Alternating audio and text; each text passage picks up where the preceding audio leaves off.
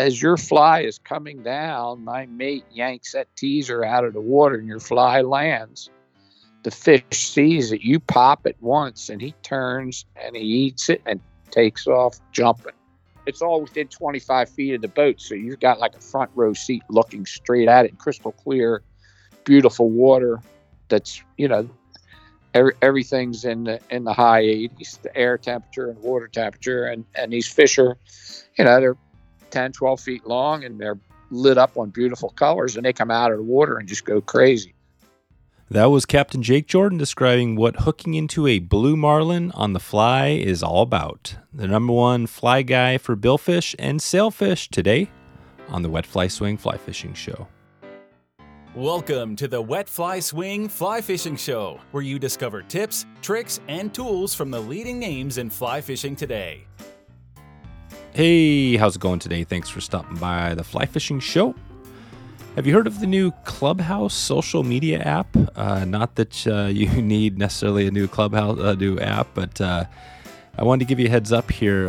We're starting, we actually have a group, a fly fishing group there. It's in beta right now for iPhone users only, but it's going to be opening up here in the next few months to everyone. So I wanted to give you a heads up on this. You can find me at Dave C. Stewart. And if you connect with me, or you can send me a DM if you need an invite, and I'll help you to get on there. So it'd be great. We're going to be doing some live shows and things like that on the air where you can raise your hand, get up on stage, and ask some questions of our guests. Jake Jordan has been a leader in the saltwater fly fishing game for a long, long time. We find out which billfish is the easiest to get started with, and a super easy and amazing trip you can connect with as well. Plus, we find out how to get your first tarpon for around $600 and maybe even cheaper if you take Jake up on his bet. Before we get started, let's hear from our sponsors. OPST's rods represent decades of dedication to sustained anchor two-handed casting. A rod reflects its designer, and these rods are a true illustration of Skagit master Ed Ward's vision. The Micro Series from 3 to 5 weight comes exceptionally close to single-handed specs and is proving to be a unique tool for trout and smallmouth anglers. Head over to wetflyswing.com/OPST to check out the lineup right now. That's wetflyswing.com/OPST. Sawyer offers a full line of modern and traditional products for oarsmen, canoeists, kayakers, and paddlers from all genres, providing unsurpassed function, performance, and beauty. The Sawyer Artisan Oar is their very popular square-top oar with carbon fiber X-weave fiberglass shaft reinforcement, featuring prints of fish species from artists around the country, passionate about fisheries and fishing art. These oars showcase Sawyer's and the artist's ability to create rugged yet highly functional art. Head over to wetflyswing.com/Sawyer to grab your set today. That's Sawyer, Saweyer, to get started right now. We walked through it all today, step by step, so without further ado, here is Jake Jordan. How's it going, Jake? Pretty good. How are you, sir? Good. Thanks for taking the time to put this together. We've got a bunch to talk about here. I'm hoping to dig into some of your background and maybe some tips and tricks on billfish and fishing for them out there. But before we get to all that, I know you've got a long background. Maybe just kind of briefly go through your history of how you first got into fly fishing and kind of how you brought it to where you are now. Sure, I'll be glad to. I was born and raised in southern New Jersey. My dad had a marina. I grew up fishing and working on fishing boats, either sport fishing boats or commercial fishing boats, charter boats, and my dad was a saltwater fly fisherman back in the, I'm talking about during World War II, and they had a club in New Jersey. It was called the I can't remember, saltwater fly fishers or something that he belonged to. They used to meet in Wildwood, New Jersey. And I remember going there when I was a little kid and, meeting some important people. I just loved it. And then as I grew up, I went off, I went to the military. And when I came out of the military, I was I went back to New Jersey. I kind of thought that was where I was going to go, and I didn't like it. I left, and I went to the Florida Keys. In the Florida Keys, I wound up as a boat driver, as a charter boat captain. I worked for a guy for a couple of years, and eventually built my own boat and built my own business. And I guess this year in 2021 would be my I think it's my 58th year as a tarpon guide in the Florida Keys. It'll actually be my 57th because I didn't go in 2020 due to the COVID. Yeah. But I did that. My wife and I had a resort with a fly shop and a tackle shop, and I had a couple of charter boats that I operated. I had an offshore boat, a flats boat, and when we opened our shop in the mid '70s, we became a travel service. So we used to travel all over and fish in different locations and send people. And having that travel service and that booking service, we booked guides and sent people all over the place. In the early years when I was fly fishing, there really wasn't enough fly fishermen to keep somebody busy year round. So, in a year, we might fish 10 days of fly fishermen. So we didn't get much practice in. And I would say it was in the early to mid 1970s when it really started to take off. And you could actually fish. You could actually claim to be a fly fishing guide and fish mostly fly fishermen. And by the late 1970s, I didn't do anything but fly fish. And I kind of did that for many, many years. I mean, that's just all I did. Lost my wife in 1991. And we'd gotten out of the property business down there and just kept the charter boats. I worked with some reel manufacturers. I actually had a reel manufacturing company that I built reels for a bunch of people in the 70s and 80s. But when my wife passed, I wound up just making a decision that I wanted to spend the rest of my life chasing billfish with a fly rod. And I had been doing it a lot and I loved it, but found out that the tackle wasn't really as good as it needed to be. So I worked with a lot of people on that. And from 91 until now, I've been running sailfish schools and billfish schools. And I've caught, probably my clients at my schools have caught more billfish than any other charter boat guy in the world. Yeah.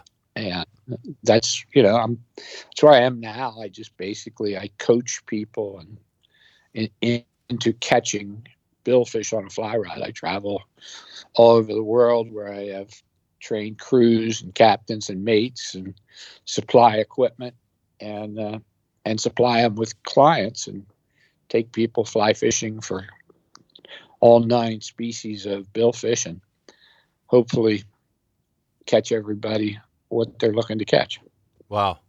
Yeah, there's that's a great quick summary. I know we left a lot on the table there, but so I do want to get into billfish. I think that's something I'm interested in. It's something I'd love to do eventually. I'm kind of curious. You mentioned the tarpon fishing. It sounds like you still do some of the tarpon fishing, but what are the challenges with bill fishing, and how does that compare to any of these other species at all? If somebody, say, had done some other saltwater species, or is billfish just a whole nother game?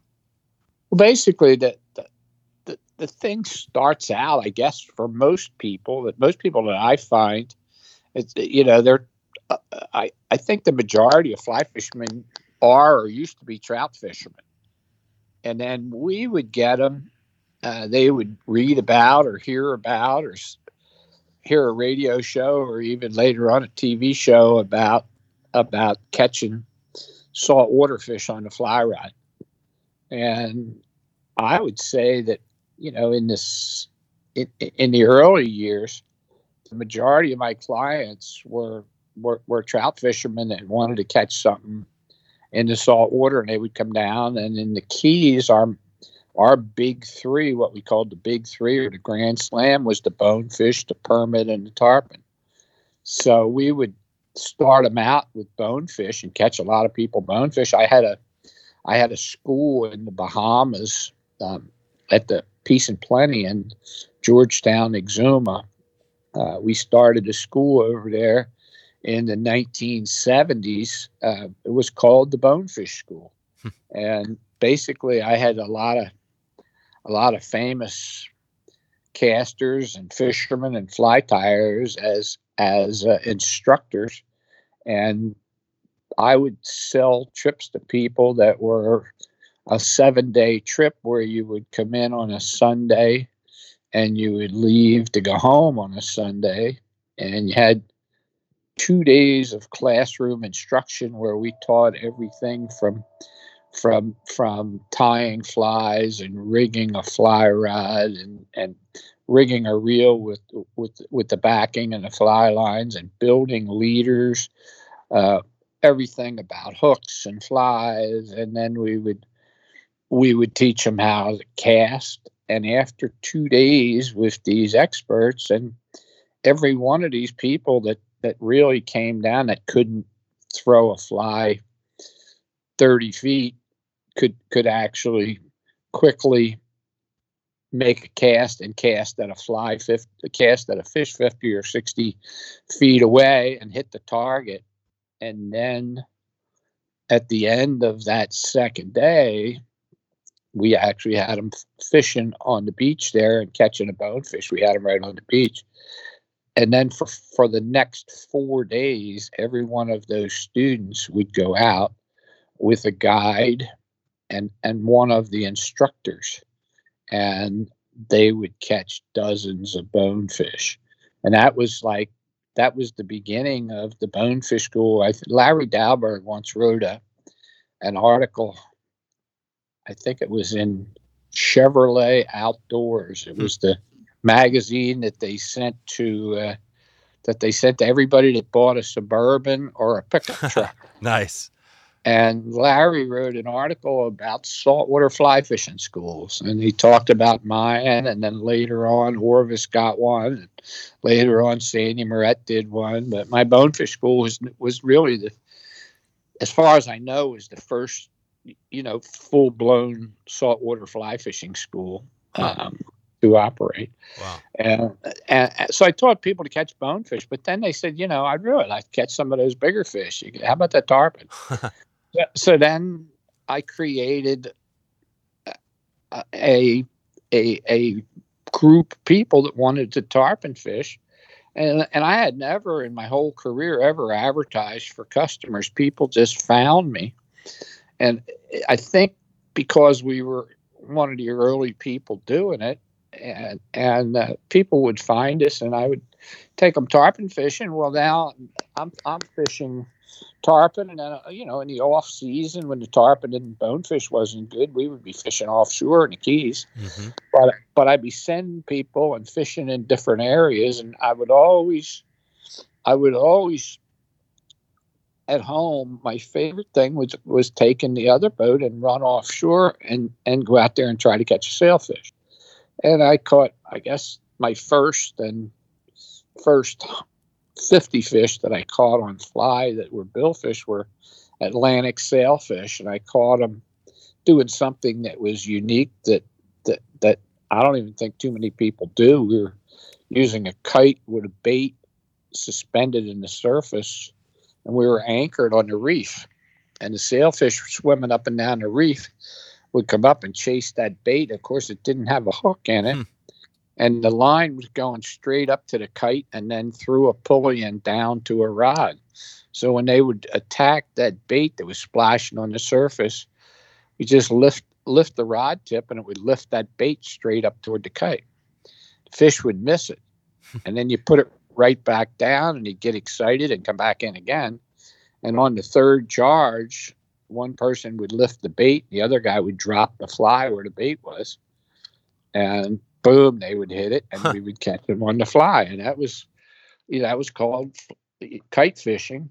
Only it was fly fishing using a kite, and everybody in the Keys did that for years, but it was done with a hook in the bait, and you just let them eat it, and then it would pop out of like an outrigger holder.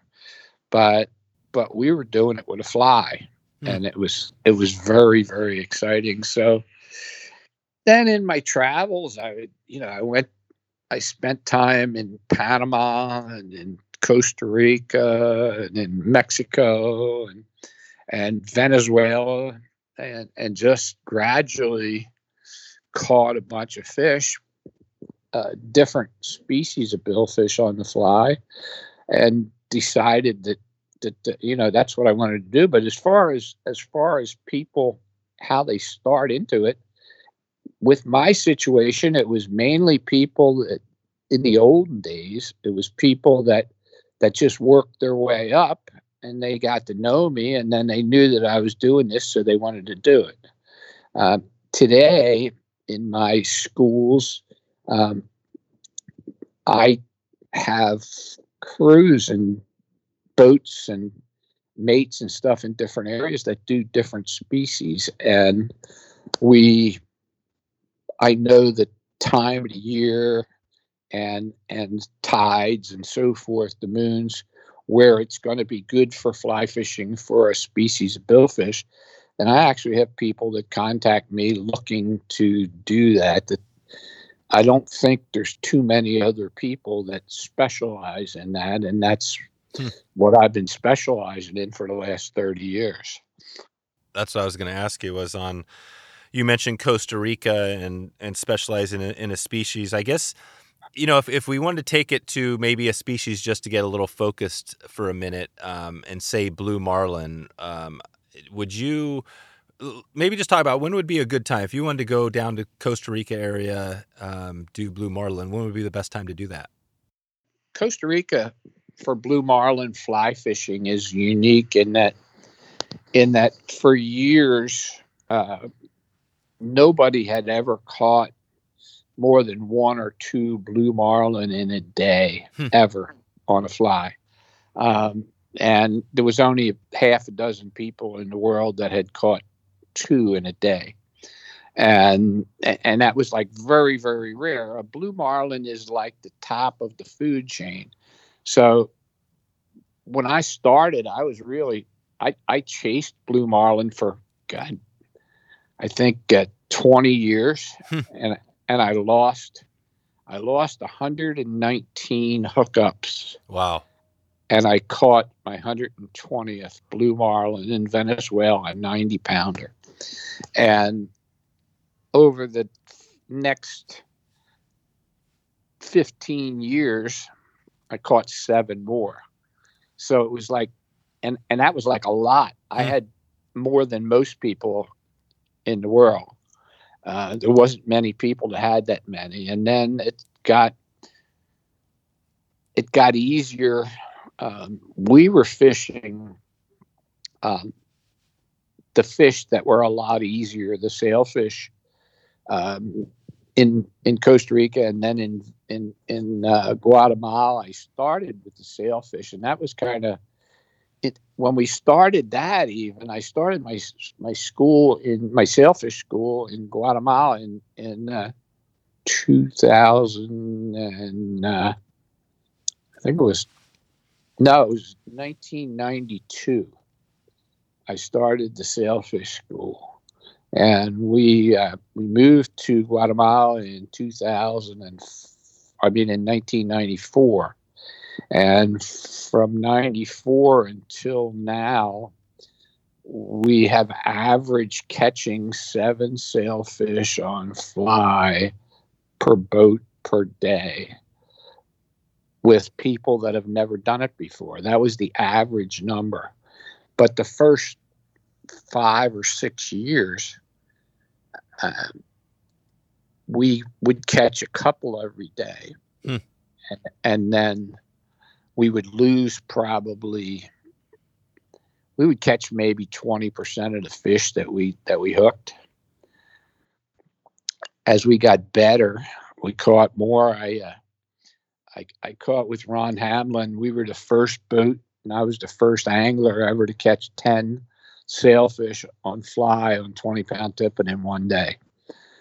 And then it went on from there. The record was broken, and again and again. And by the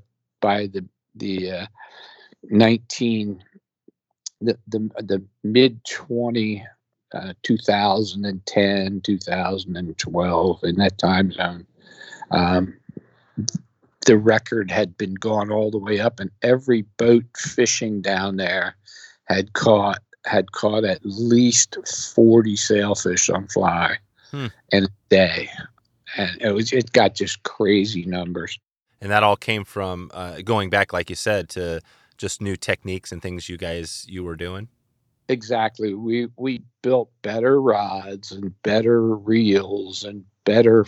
We used to, when we started down there, we were using 4-inch reels and 30-pound Dacron line and fly lines. The fly lines were that came out of the box. If you put 20-pound tippet on them and you fight a fish for 2 or 3 fish, you would break the fly line and not the 20-pound tippet, because they were just designed so that back then nobody really knew how to apply pressure to a fish, so they didn't know that their fly lines were so weak. They started with a 23 or a 25-pound core, but when they extruded the hot vinyl onto the core to build the fly lines, the molting vinyl, even though they cooled it quickly, would break down the structure of the fibers in the core.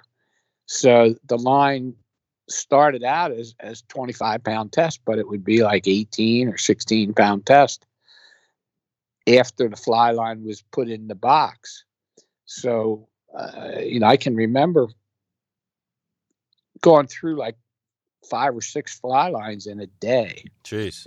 And I couldn't believe it. So I went and I worked with a guy called Marlon Roosh, who was the scientist at Rio, and we designed a fly line that had a 65-pound core, and it was very, very small in diameter, so it would pull through the water easy without putting a lot more pressure on the tippet.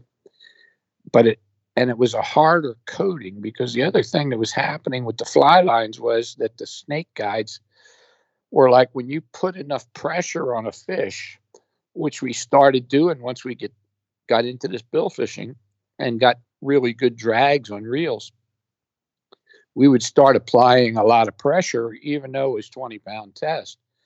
And these fish are so fast that pulling that fly line over the snake guides would be like pulling a fly line over a butter knife, and it would just heat it up and it would peel the coating off and break the core.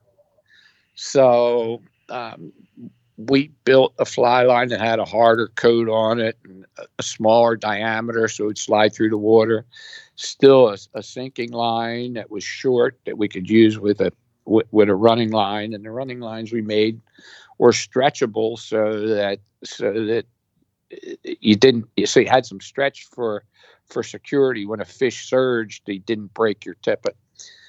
Little things like that. And then when I worked with originally with Gary Loomis and Don Green, but later on when I worked with Lefty Kreh and Rick Pope at TFO, developing a fly rod. And the fly rods that we build for Billfish, it's called the Blue Water Heavy Duty and the Blue Water Medium Duty rods. One of the things that I put on the rods that I designed is we did away with all snake guides. The snake guides are a traditional guide on a fly line, but it comes from tradition, and it really helps in casting a fly a long distance and accurate. But when you're fishing for billfish, your casts are not very long, and you're throwing a big fly, and you don't have to be accurate. You got to take that fly and plop it in the water so the fish hears it hit. You don't want a smooth presentation. You want a big open loop that goes plop when the popper hits the water, and you want the fish to hear it hit. So with these rods, once the fish is on, the guides are like one of the most important things that we did. And we were one of the few people that ever did that built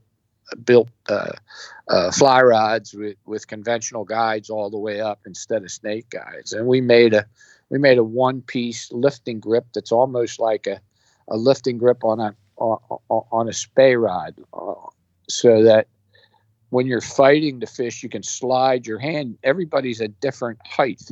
It still has the double full well to cast with, but when you're fighting a fish, you're sliding your hand up and down the rod. Originally, when I designed these things, we did what tradition had, and we had the full well and then a space and then another little piece that went up above that.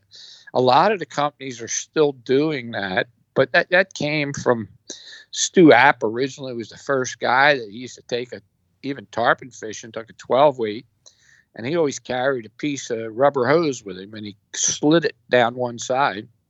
And after he made the cast and hooked the fish, he put that thing up on the blank so that he could lift with it without grabbing that blank. So eventually we started building cork foregrips like that for lifting grips. But when you're fishing tarpon, that works okay. But when you get into billfish, they're faster and much more powerful. And you got to be able to be ready for a long battle. So I just basically changed that handle and made it into a one piece, and it's so much easier to handle. We also, got the IGFA to make a rule for the length of a fighting butt, so you could get a bigger fly reel and get it on there, and that way you had a fighting butt that was long enough that would keep the reel from getting tangled in your shirt and stuff. So you're allowed to have, according to IGFA rules, you're allowed to have up to a 6-inch fighting butt on the rod. And then the other thing that we built was, I guess when you're going bill fishing with a fly rod, pretty much everywhere you go, you're going to be traveling someplace. Yeah. And the old one-piece rods we used to use for tarpon and the keys wouldn't work. So even two-piece rods, you got where you couldn't carry them on a plane. So we started with a 3-piece, and then they got where they changed the rules on length that you were allowed to carry on. So I changed the rod, and I made it into a 4-piece, 8.5-foot billfish rod. And that'll go into a 28-inch suitcase. So you can just carry it with you no matter where you go in the world. And it's stronger than any one-piece rod made. I mean, it's amazing what they did with the design of the ferrules today. A multi-piece rod is just as strong or stronger than any one-piece rod. So that, and then the other thing that we did when I started, the drags on the reels weren't very good, and we used Billy Pate reels and the old fin oar reels we started, and then we got into Penn built a fly reel that was the first carbon fiber drag. But I worked with a guy named Jack Charlton, and he came up with the first really good, solid, sealed drag fly reel that was repeatable. And it was called the Charlton reel, and I used that for a while. And then he went out of business and sold that company. And a few years later, he called me up, and I went to work with him. And he and his wife put together a company called Mako Reels, and I worked with them ever since they started designing the reels. Actually, I have the first reel built in my collection, and those reels are so accurate and so repeatable that pretty much I would say 80-90% of the people in the world that that fly fish for billfish wind up eventually, no matter what reel that they're using, that works for everything else. But when you get up and you go marlin fishing, you really need to get one of those big Mako reels.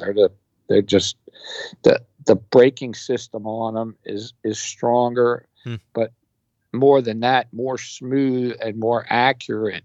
When you're fighting a sailfish, let's say, or a tarpon, the speed rating, I developed a speed rating for fish, for billfish, and for big fish that jump, really, but I call it my billfish scoring mode. And if you take a tarpon and a sailfish that both weigh 100 pounds and you hook them on the same rod, the same reel, the same everything in 100 feet of water, and you fight them, or let's say 500 feet of water, and you fight them,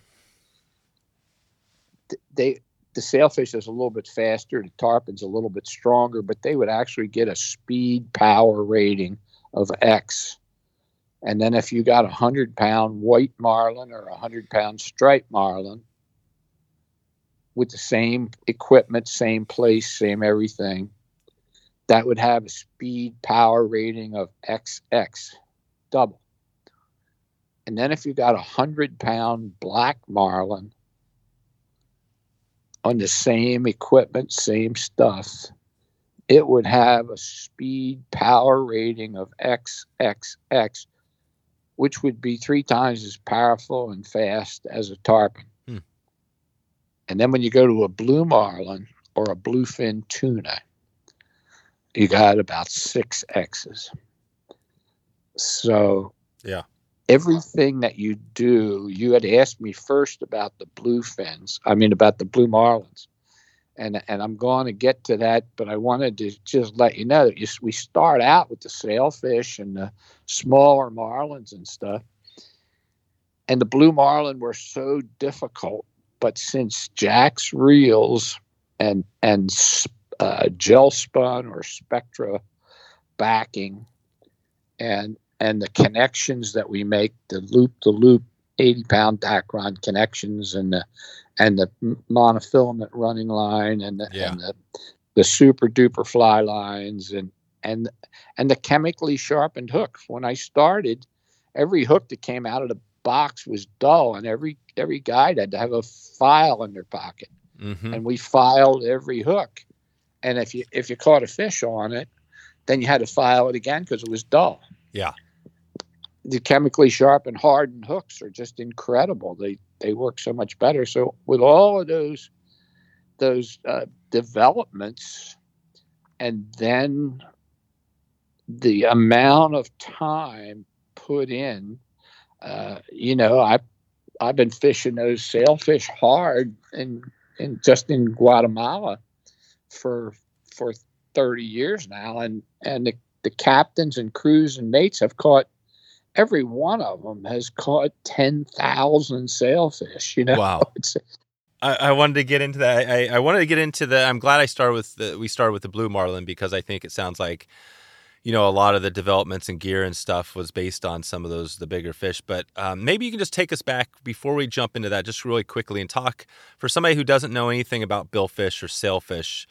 Can you talk about what the main species that you're fishing for, and is there a difference between a sailfish and a billfish? Just give us a quick little, kind of biology 101. Yeah, sure. Yeah, well, billfish is a fish that has a point on the front, a nose that has a thing that looks like a spear on the front, and there's 9 species.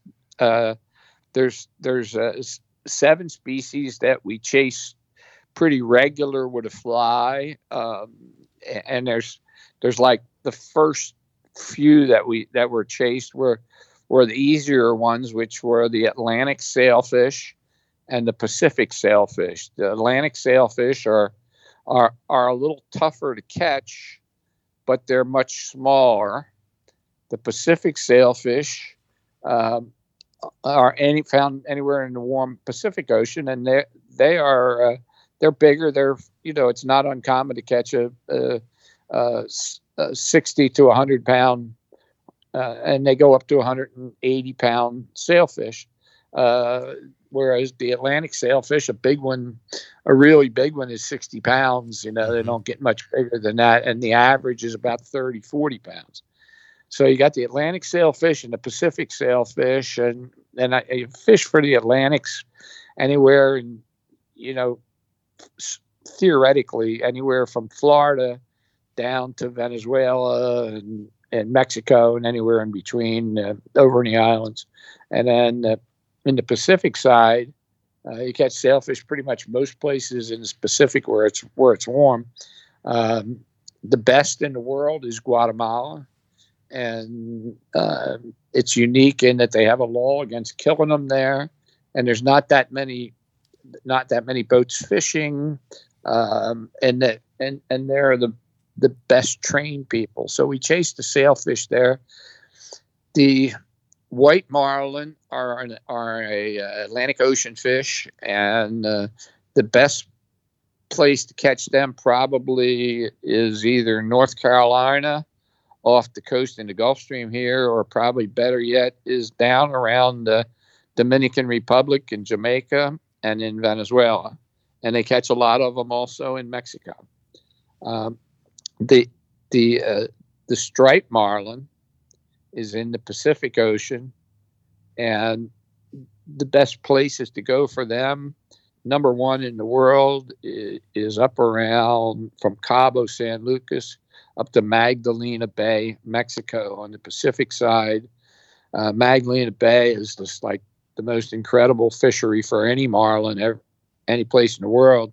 Logistics are hard. It's really difficult to get there, and there's no place really to go once you're there. So you kind of have to have a really big boat, and you're traveling 180 miles one way to get to where you're going to be fishing. So you got to go stay for a few days.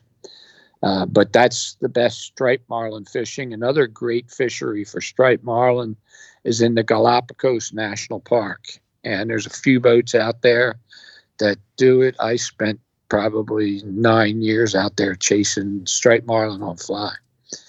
Then the black marlin, you can catch along the Pacific coast and out around the Galapagos. The best place is probably in Australia. And they are the second most powerful of all the marlins and grow to be the biggest. Well, actually, they're the biggest as far as the records are concerned.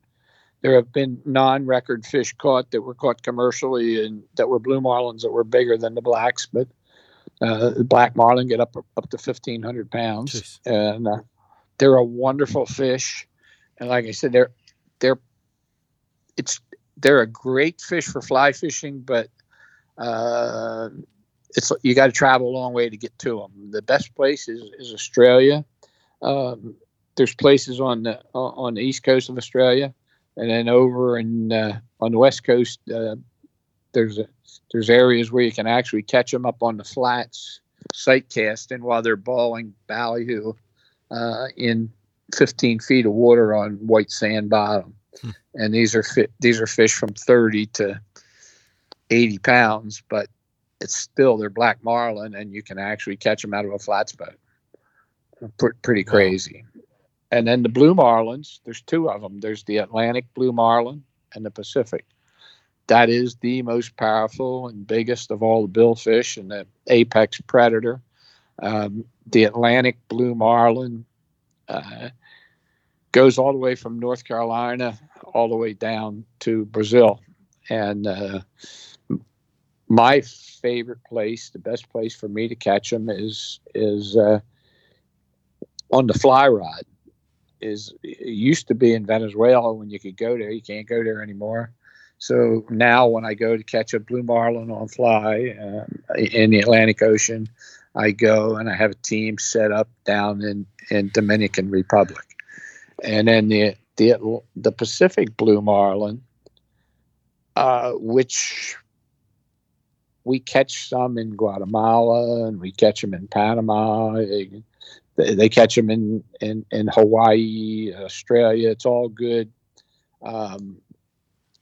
We found a place off of the coast of Costa Rica that's that's a big trench that's it's more than 100 miles offshore, and it's about 80 miles wide and 150 miles long, and it's got a bunch of mountain ranges in it that are underwater mountain ranges. In the deep part, it's 18,000 feet deep, and the tops of these mountains are probably 1,200 feet below the surface. And we have figured out ways to put structure on top of them, drop an anchor, and actually have a line coming up with a float that has some structure on it that holds bait. And they call these fads. They use them in different locations. And basically what they do is, instead of the bait being scattered, anytime that there's any structure, that bait comes and hangs around that structure. And in this trench, there are thousands and thousands and thousands of blue marlin that are migratory fish coming through there. They're mostly males. They're fish under 500 pounds. There's a few females that caught in there, but mostly males. And the males of the blue marlin are the smaller of them. They turn into females as they get older. So when they get up over 400 pounds or so, then they turn into females. Anyway, this location that we have is off of Costa Rica, and I go down there. The prime time that they're actually coming through there, when we've tagged them and we know that they're there, is during June, July, and August. And I operate a fly fishing school for blue marlin there. I've been there now. This will be the 9th year. I fish on a boat called the Dragonfly. And I have a crew, James Smith and a fellow named Berto. And we have people that come down every week. Once a week, I have people come in on Sundays, and we pick them up at the airport. They stay at my condo at Los Sueños, and we head offshore on Monday, and we actually get out there to where the fads are at dawn on Tuesday morning, and we fish 3 14-hour days of fly fishing for blue marlin. And at night, we just put out a sea anchor and sleep. And then we come back in on Thursday night after fishing, get to the dock on Friday. My customers go home on Saturday, and we clean everything up, get ready, and go out again. And we do that for 12 weeks in a row. And I think I've made now during the 9, or it was 8 years that we fished. We've made over 60 trips. I think it was 64 trips. And in the 64 trips out there, my clients have all caught blue marlin, everybody except one guy. Huh. And the guy that didn't catch one hooked 14, but he's such a great angler that he just could not listen to the technique that you have to use to do it, and he kept pulling hard on the things and breaking them off. So finally, we were actually shooting a TV show, and he made me catch a couple of them just to show him that it could be done. Let's take a quick break for a word from our sponsors. Sawyer offers a full line of modern and traditional products for oarsmen, canoeists, kayakers, surfers, and paddlers of all genres, providing unsurpassed function, performance, and beauty. They design and handcraft every product in the USA, ensuring everything they make is from the highest quality materials with careful attention to detail. They take pride in their employees' stewardship of the environment and our country. In return, you have the assurance of knowing the product you receive from them is genuine, made in America, and cannot be replicated. I've been using Sawyer products for a long time now, which is why I'm definitely excited to share them with you on the podcast here.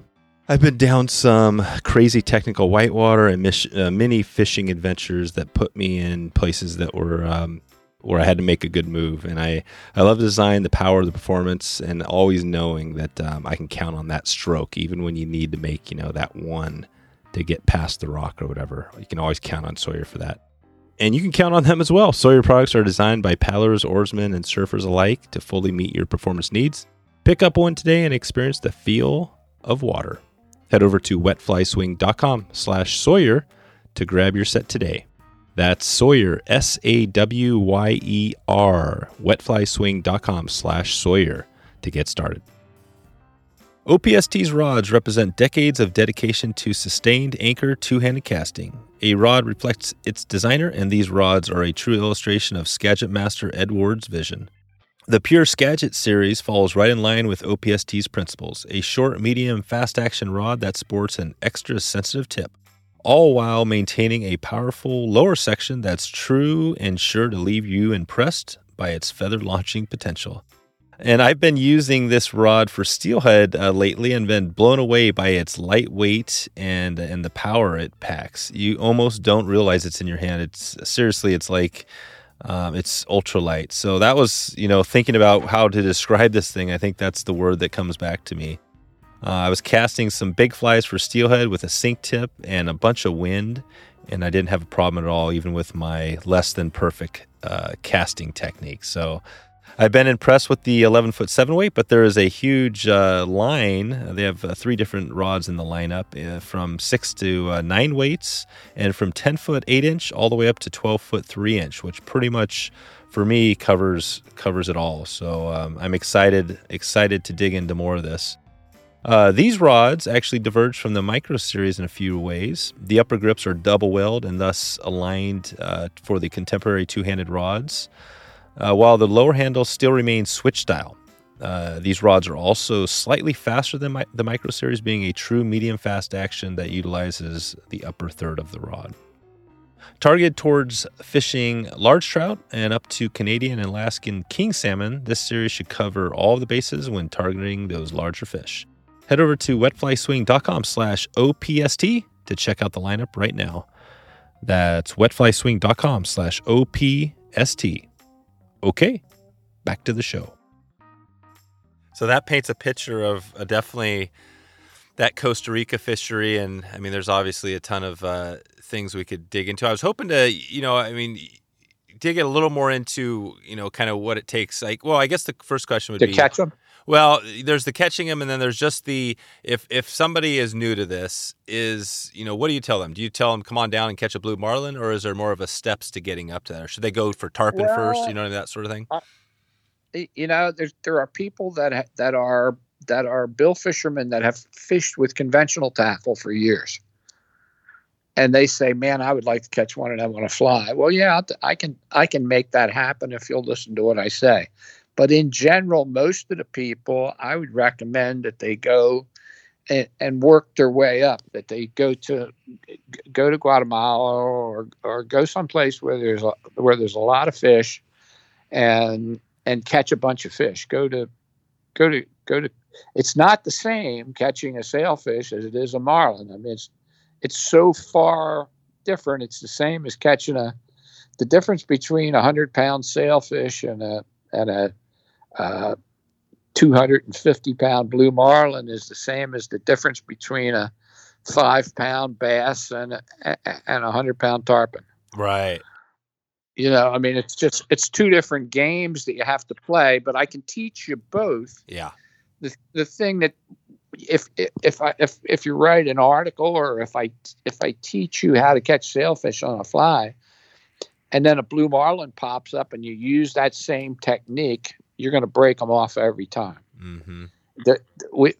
We've actually, it's only been up until we found this place in Costa Rica and started going out there and putting the time in out there. Nobody had ever caught, like I said, more than 2 blue marlin in a day, ever. Yeah. And now we've got several boats out there that have caught more than a dozen in a day. Gotcha. And it's never been done. I mean, nothing. That's amazing. I mean, it sounds like, obviously you were there. I mean, you've developed this whole thing. You've been there along the way. What is so the more of the low-hanging fruit? So where would that trip be? So let's say, the big one you just talked about, Costa Rica, going out and, the 3 days, 14 hours a day. What would be the lower-hanging fruit trip to do where you could actually go? Maybe it's a little easier to do. Well, yeah. I do my schools in Guatemala. they're probably the most reasonably priced, and you're staying at a 5-star lodge, and you're fishing because it's calm there. We don't have to fish big boats all the time, so we're fishing smaller boats, and the boats that we're fishing are 37 to 45-foot boats, and they're old wooden boats, because wooden boats raise more fish than fiberglass boats.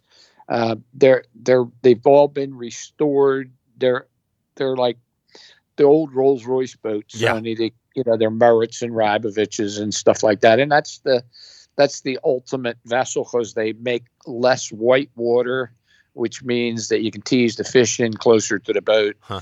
The wake is much less, and the harmonics of a boat that's built out of wood with diesels, as opposed Yep. to a boat that's built out of fiberglass, the sound is so much different. The fish, the wooden boats raise a lot more fish. So you can go down there, stay in a 5-star lodge. You fly in on. It's really simple. You get on an airplane. You fly in on day one. You can fly. It's like from Texas or Miami or Atlanta. It's all a 3-hour flight or less. And you get off the plane. We have a driver that picks you up in a limo, brings you. It's a 2-hour flight from 5,000 feet. You're up in the mountains in Guatemala City. You get down the winding mountain super highway. And then you got about 50 miles of coastal plain that's growing sugarcane. And you come into this gate, and you come through the gate, and you're in a 5-star lodge. The lodges are spectacular. The boats are great. The swimming pools and everything. So you get there, you take a swim, have a drink, and I go through with you the tackle and what we're going to do and how it's going to work. Because a lot of my people never did it, never have any idea what they're doing. So we go through everything. We have fish mounts and pictures and everything in the lodge, but I actually go through pulling on the line and having you cast in the swimming pool and stuff. The next day, we get up at 5 in the morning, and you eat breakfast between 5:45 and 6:45, and go to the boat at 7 o'clock. You leave the dock, and you're out there fishing somewhere between a half hour and an hour and a half out to the fishing grounds. And we put the teasers out, and you're pulling. Basically, you have a captain and 2 mates, and I can take 1, 2, 3, or 4 anglers.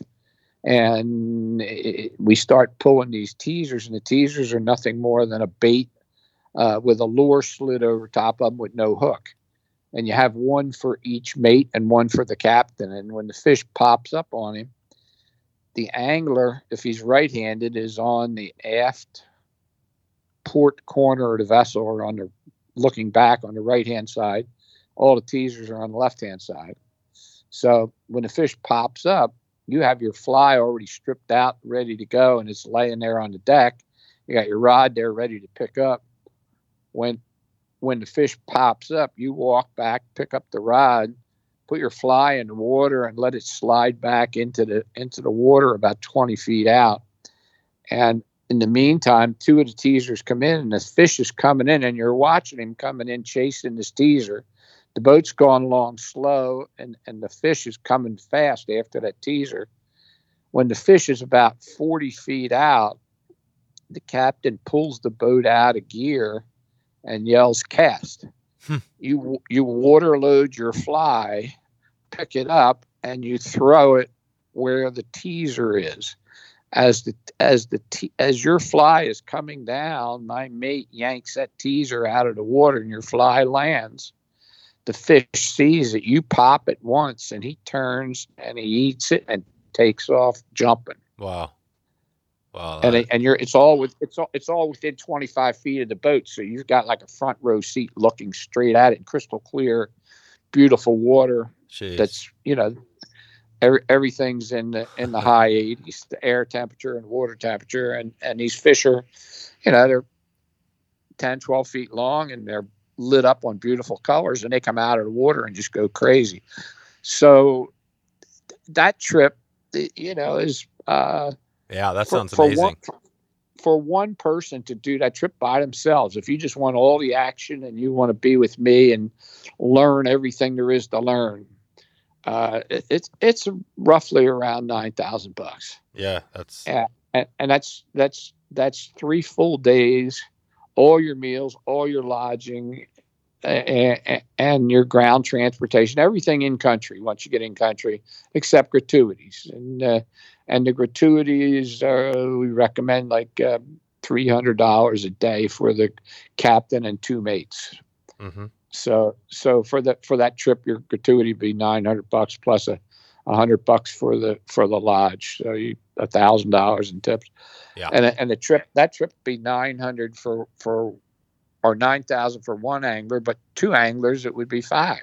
Oh wow. Each, and then 3 anglers it would be $4 each, and four anglers it would be $3,000 each. So it all depends on the number of people. Of course, you get, each time you add a person, you get less shots yourself. Gotcha. We rotate the people. Oh, I see. Yeah. So you get less shots. So on that boat, let's take if you had, say, 3 guys, and you said, so is it 3 days on the water?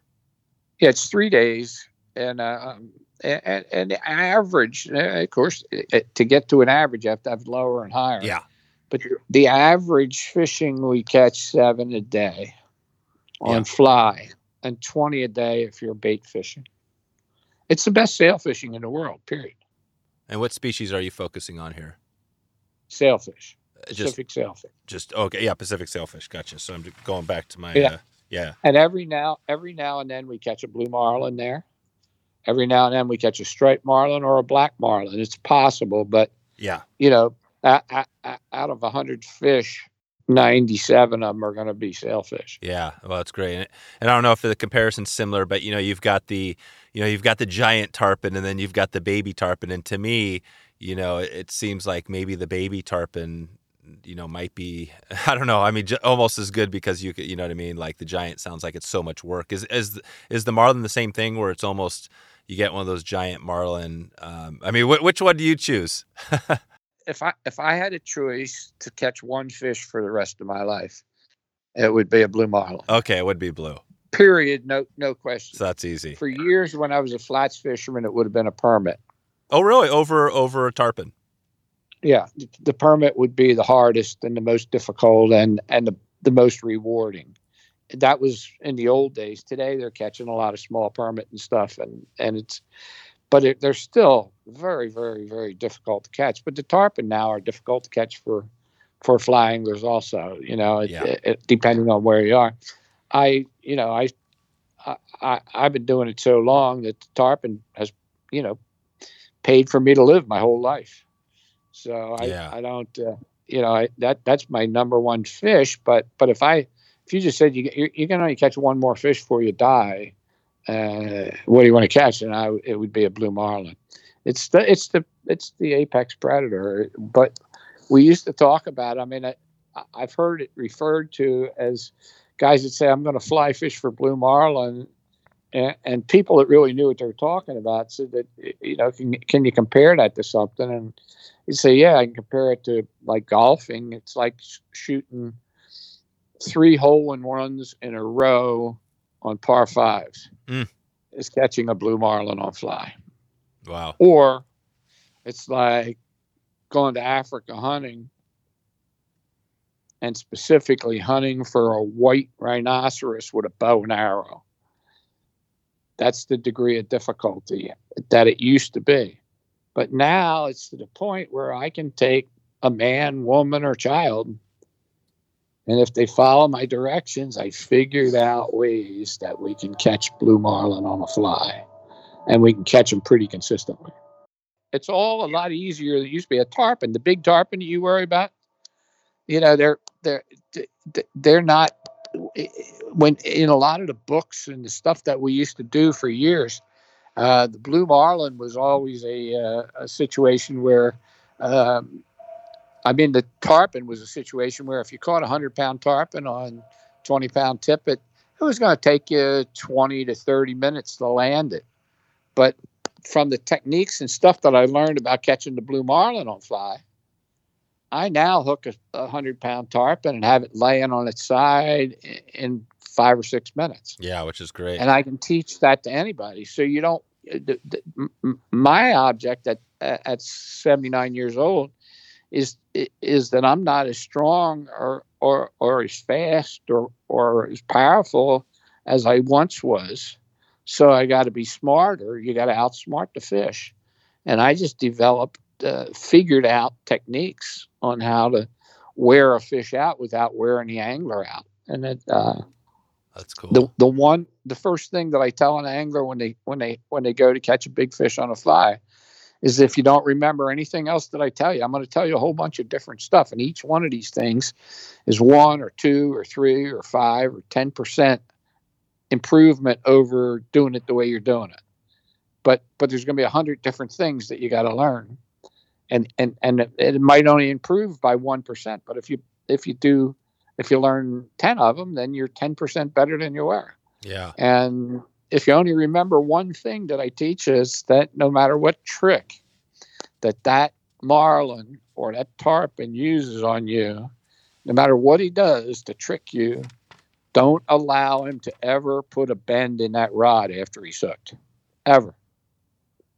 Don't allow him to put a bend in the rod. Do not allow him to bend that rod. Don't bend that rod. The rod has to be straight the whole time. And that's crazy. And everybody will tell you it's crazy, except that the people that do it, it took, like catching big 40-pound Jack Crevalles. Lefty, he said it used to take him 25 minutes to catch one. After he used my technique, he was catching them in 3 or 4 minutes.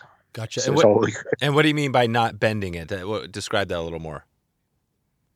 Well, when you have a reel that you can tell exactly what the pressure is on the point of that hook, then you can point the rod dead straight at the fish and adjust that reel and apply 5 times as much pressure to a fish, holding the rod loosely in your hand as you can if you're palming the spool and trying to bend the rod.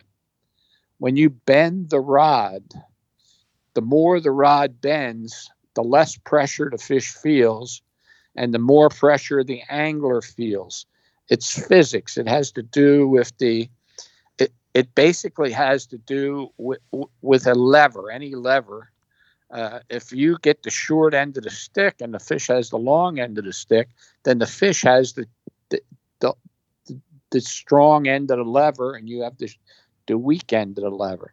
And there's no way you get around that. If you take a scale and you hook it to a tree, and you take your fly rod and you hook your fly rod and you walk back 50 feet, and then you get the line tight, and then you start bending that rod and pull as hard as you can. It's very difficult to pull that scale up to 4 pounds. Gotcha. But if you point the rod straight at it and you just pull straight away, you can pull 20 pounds with 2 fingers. Yeah, that's right. That's right. What would you say to somebody, because this sounds really interesting. I mean, obviously that sounds like it works, playing devil's advocate a little bit here. We've talked about it before just on other types of fishing, how, to be fly fishing, you should be casting and things like that. What would you tell to somebody that says, like, it doesn't sound like you're not really casting that much, you're not really bending the rod. How much is it fly fishing, and how much is it, could you just do this with any sort of rod? Well, when you're casting, every cast for every kind of fish is different. That's why we learn to cast. Yeah. And you have to be able, the flies and the lines and everything we're using for the billfish, you have to learn how to cast them properly. If you don't catch the fish. Yeah. So you are casting. It's the same. And now, as far as fighting fish, any fish that you have, when I grew up, I used to do with my dad, we used to do hand lining for bottom That's right. fish. And you'd hook them with a hand line. You could feel that nibble and you'd pull, and then you're pulling hand over hand. Well, that's a straight line. Yep. Physics tells you that if the line is straight, then you do it. But if you were to take that and tie the line to a stick that was 5 feet long, just a solid stick, and then you hold the bottom end of that stick and you pull on it and try to lift that fish up from the bottom, you couldn't do it because the fish has the long end of the lever. Does that make sense in physics? Yeah, I think it does. So basically, clarify that again. If you take a weight and put it on a string and have it sitting on the ground, and you take that string and you pick it straight up with your hand, let's say it's 5 pounds, you can just pick it right up.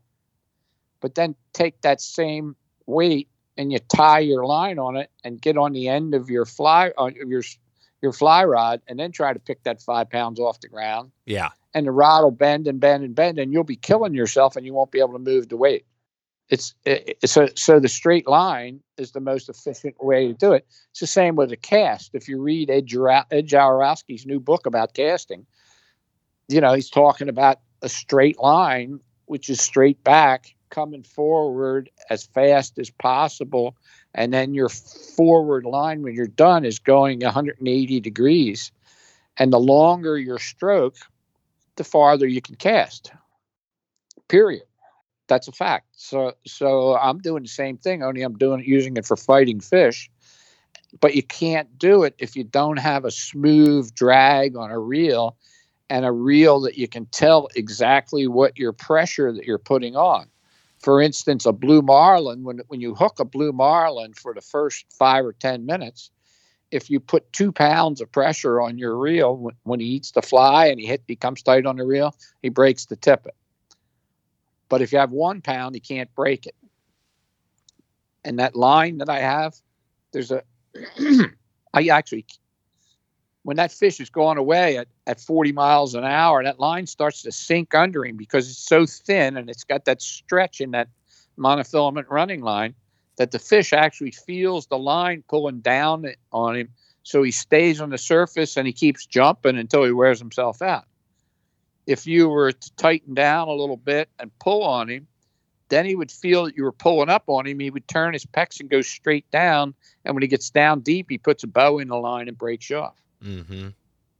There you go. There's like little thousands of these little things that we have learned. And I just try to share that with everybody that I can. And awesome. Everybody that finally gets it says, wow, I get it. No, it sounds amazing. And I think, thinking about it, I think the Guatemala thing, it sounds like, or even you could even start with you on tarpon and then work your way up to eventually maybe getting to that big, the big blue marlin. For somebody that doesn't have a lot of money. I mean, it costs money because it costs me money to rent these boats and hire the crews and everything. Mm-hmm. Everything costs money. But if you want to catch a big fish on a fly rod and you don't have a whole lot of money, just talk to me about catching a tarpon. I can catch you 100-pound tarpon. I pretty much will charge you $600 and take you out and catch you several 100-pound tarpon on fly. And for those that say, well, what if we don't catch one? Then for the $600 that you're going to pay me to take you out there, I am willing to bet you double or nothing on that 600 that you will catch a 100-pound tarpon on fly that night. Wow. So if you don't catch one, you don't pay. But if you do, you pay 12 if you accept the bet. That sounds like a pretty good deal. I never lost. Yeah. This has turned into a great episode. It's been great the whole time, but I started out thinking big, but now that as we talk, it sounds like, you've been doing this for a long time, so you've got everything covered. Maybe we could, as we start to think about taking out of here, I did want to touch just quickly on Lefty because you mentioned him at the start, and I'm going to be doing kind of a celebration episode to talk about Lefty and things like that. I never interviewed him, but do you have a story on Lefty? Did you know him pretty well? Well, yeah, I know him very well. Of course, he was he was a very good friend, mentor. He taught me a lot of stuff. I met him. When he lived in Baltimore. He used to come to club meetings in Wildwood, New Jersey, to that fly fishing club. He and Mark Sosin. Lefty came from Baltimore, and Mark came from North Jersey, and they used to go to they were the two youngest guys in the club that my dad belonged to. Mm. And of course I was like 10 years old when I met him. So then years later, when I went to Florida to stay, Lefty ran the Met tournament down there. And, we became friends. We fished some. He just, he was just probably, in my opinion, the most knowledgeable, brilliant guy that I ever met, period. And he, when I went with TFO, I mean, he used to come fish out of my marina there when I had the marina at Ferro Blanco. But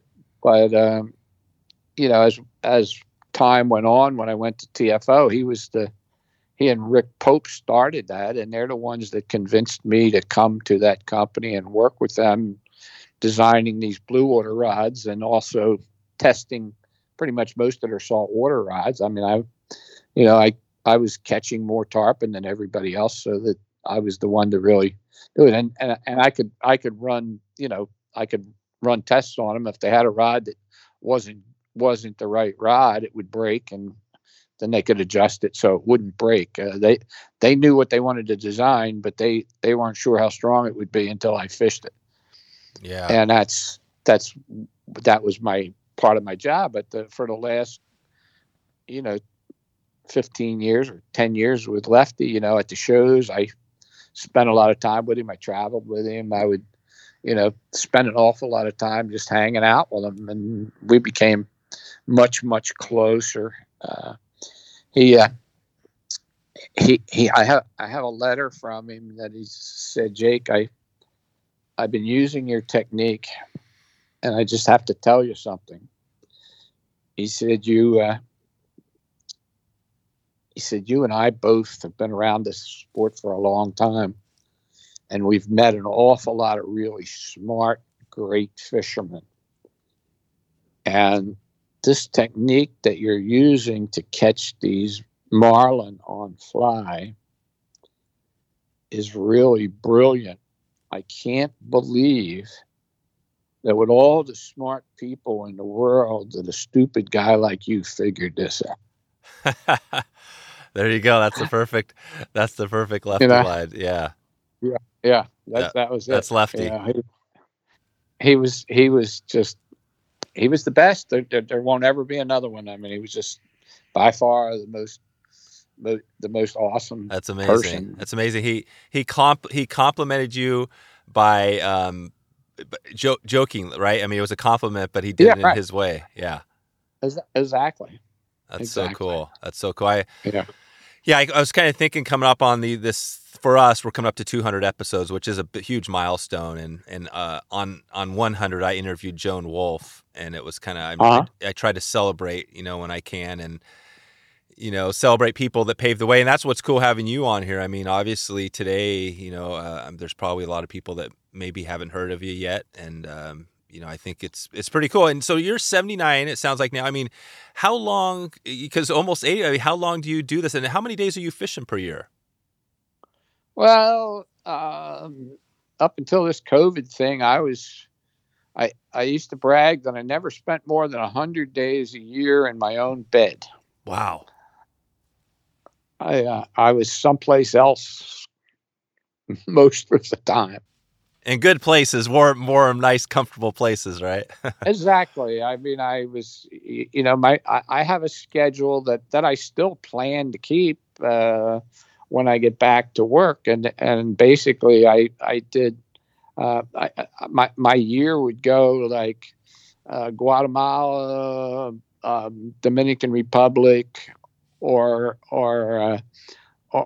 Panama, or Australia in January, February, and March, and then Florida Keys tarpon fishing April and May, Costa Rica blue marlin fly fishing June, July, and August. September was my month off, and I would go to Alaska as a fisherman and fish for giant rainbows the whole month of September. Then I would come home and I fished the false albacore here in the Florida Keys in October and November, the false albacore and the giant redfish. Yeah. And then in December, right back down to one of the hotspot billfish places, Guatemala mainly. but also other hot spots. And I would do Australia every other year or every third year. Yeah. And Dominican Republic when I could. That would be an on demand thing. I would personally prefer to fish in the Pacific Ocean because it's calmer than the Atlantic Ocean. And when you get to be middle aged like I am, you're looking for calmer seas. That's right. That's right. Yeah, definitely. Okay. Well, let's take it out of here. I've got this little segment called the 222 Top 2 Flies, Top 2 Tips, Top 2 Resources. And we mentioned, I guess, I don't know if we want to think, we talked a little about blue marlin. It might be better just talked about the Pacific sailfish, since it seems like maybe that might be the one that would be easier if you're brand new to it to get going. What would be, Okay. are there common fly? I mean, is there like one type of fly or a few things that we could look up and take a look at what you're using? Yeah, well, you can go on my website, jakejordan.com, and there's pictures of fish on there. You can see them on the internet. There's a fellow by the name of Cam Siegler that was a really, really good friend of mine. That was one of the early guys that started some of the early Billfish tournaments. Cam used to run Eddie Bauer, and he did a lot of development of different things in our industry. But he designed the early Billfish fly, which is a cup head fly, and most of the flies that we use for all billfish in general are pink and white, and this is a popper head pink and white fly, and you can put two of them together. It's called a Cam Siegler fly. You can Google it, or you can check me. I make a Jake Jordan marlin fly that is good for sailfish and marlin and stuff, and I have them here. We use all tube flies. We do not use flies with hooks in them. Tying flies that are tied on a hook for billfish cuts down your catch percentage by 25%. Wow. So we use basically tube flies. So the flies that you see everybody using are going to be tube flies, and they don't have to replicate what a fish looks like or anything. They have to be big, and they have to be something that the fish can see. If they see them, they tasted that bait in the teaser, and they think they whacked it, and it's sitting still on the surface. Nice. And if they don't eat it right now, it's going to get away. So they attack it and they stick their head out of the water when they eat it. Dang. So you watch the fly go into the mouth of the fish 25 feet from you. And the reason for the pink flies, 99% of the ones you see are going to be on pink flies. In the old days, before digital photography, when magazines were the hottest thing and going, the art directors and the photography directors of all the magazines would not accept a picture of a billfish unless it had a bright colored fly, and they decided that they liked pink the best. So that's the reason. I've caught sailfish where I take a needle and I run my leader through a cigar, put a hook on the back of it, tie it on my fly rod, and cast a cigar, and the fish will just jump right on it and eat it. So it doesn't matter. Color, it really doesn't. It needs to be bright because you can see that fly when you cast it where it hits, and you can see the fish eating it. Yeah, that's it. But you could put and then when anything, the fish is jumping and everything in the pictures, you're always going to see that pink thing hanging out of his mouth. Gotcha. Okay, so there's a couple of flies, and then what about tips? Like, so again, let's think they're coming down there to fish maybe that Guatemala trip for you. What are a couple of tips they should be thinking about to prepare for that, to help them hook and land their first fish? Well, basically the idea that I told you about the straight line. Yeah. First of all, don't come undergunned. Yes, you can catch one of these things with a 12-weight tarpon rod.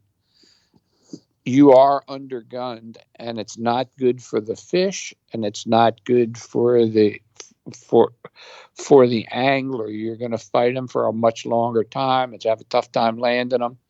Yeah, you can cast a fly and you can catch them.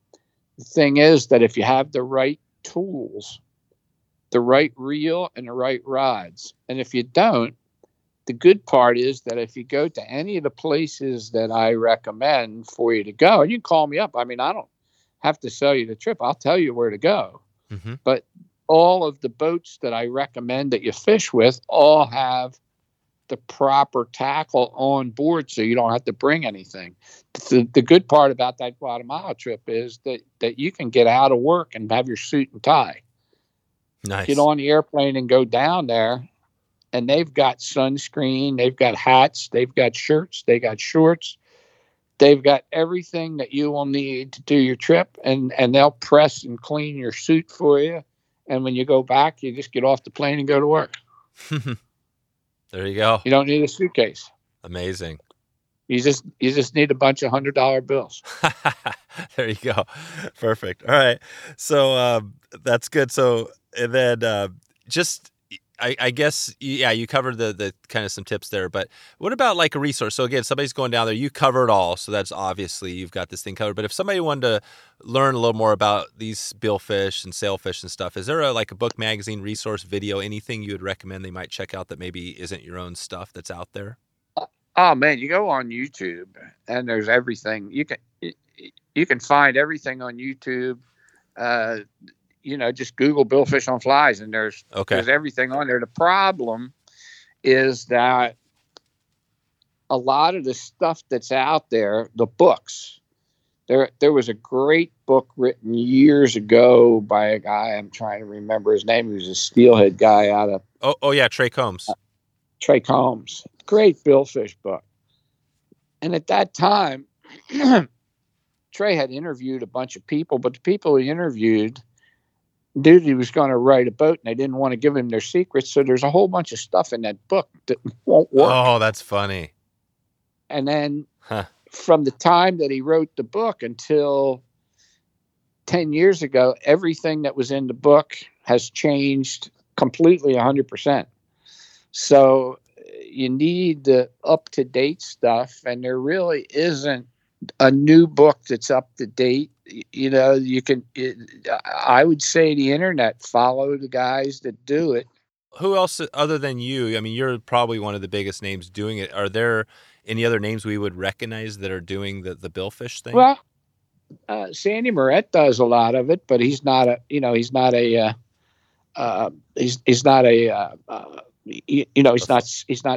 the trips like I am. But gotcha. But yeah, you can.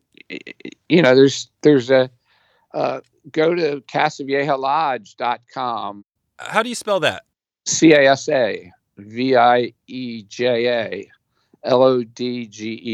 Oh, Lodge. Nice. .com. Right. Perfect.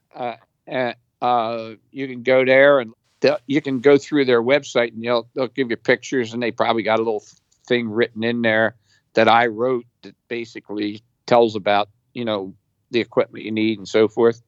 But a lot of that is even aged.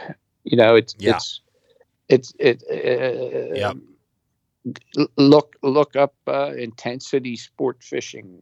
I just posted a thing on the internet yesterday where I sent a client from Philadelphia, never saw a sailfish, never fished saltwater with a fly rod. He went down there yesterday. He caught 9 sailfish out of 15 bites. Wow. On fly and 20-pound tippet. Went by himself.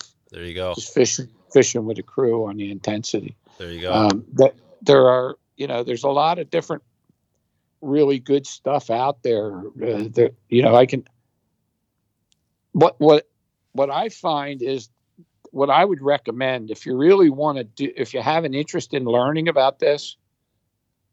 Yep.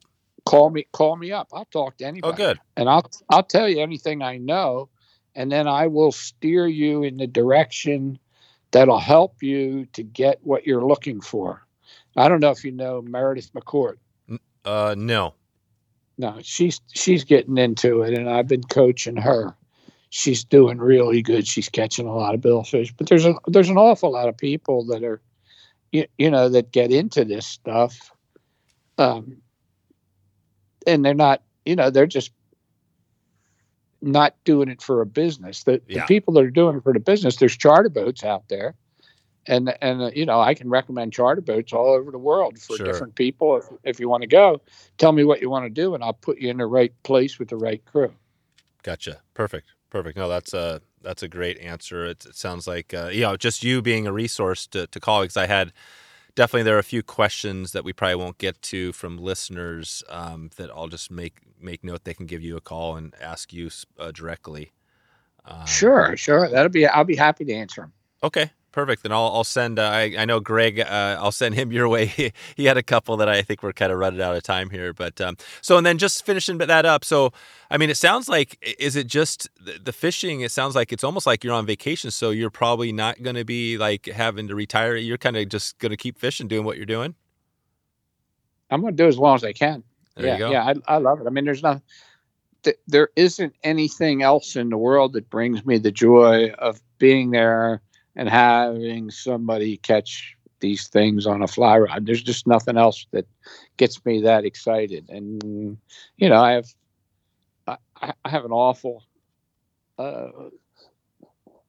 awfully great group of people that follow me, that do what I do. And realistically, like, you're looking for somebody to send them to, and there might be somebody out there, but I don't know of anybody else that does what I do. Yeah, no, I mean, I think it'd be difficult for somebody unless they were single and like to be away. Yeah. And could figure out. It took me years to figure out, where do I go and when and why. Exactly. Yeah. And that's, it's I put my whole life in this thing, and there's a bunch of people out there that depend on me to bring clients to them to catch the fish.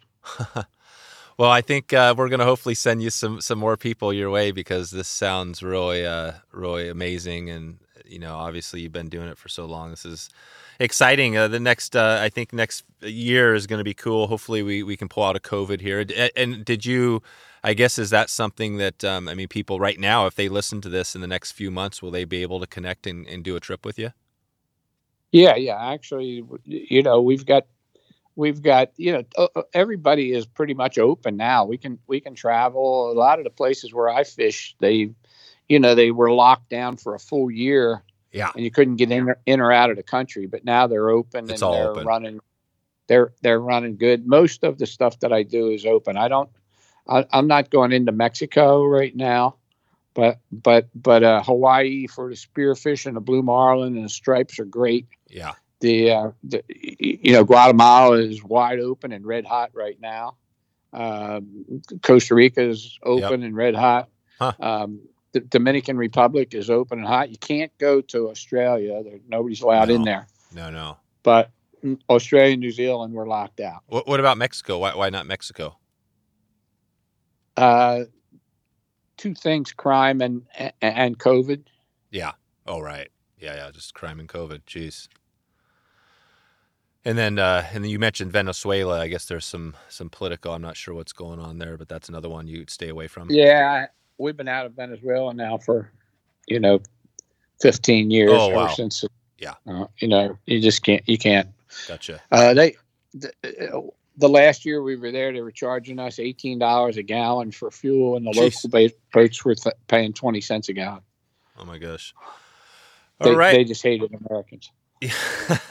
All right, Jake. Hey, do you want to just give a shout out in the next 6 months or to a year? Anything new you have coming? Anything we didn't cover here? You want to give a highlight, or did we kind of touch on a little bit of everything? Sure. Yeah, that's good. If you're happy, I'm happy. Okay. Good. Yeah, no, I think this is great. I'll send everybody over to jakejordan.com or send add your number there. And just want to thank you, Jake, for everything you've been doing here and today, spending the time to clarify for me and provide this opportunity for everybody. I hope to get some people your way and keep connected with you. My pleasure, Dave. So there you go. If you want to find all the show notes, all links we cover, just go to wetflyswing.com/204. Please subscribe to the show in your app of choice. If you're listening to an app right now, just click down, click the subscribe button, and this will help to assure you get the next episode. And Apple actually had an update recently. Not sure if you've updated to the recent software, but they're going to be changing their term from subscribe to follow.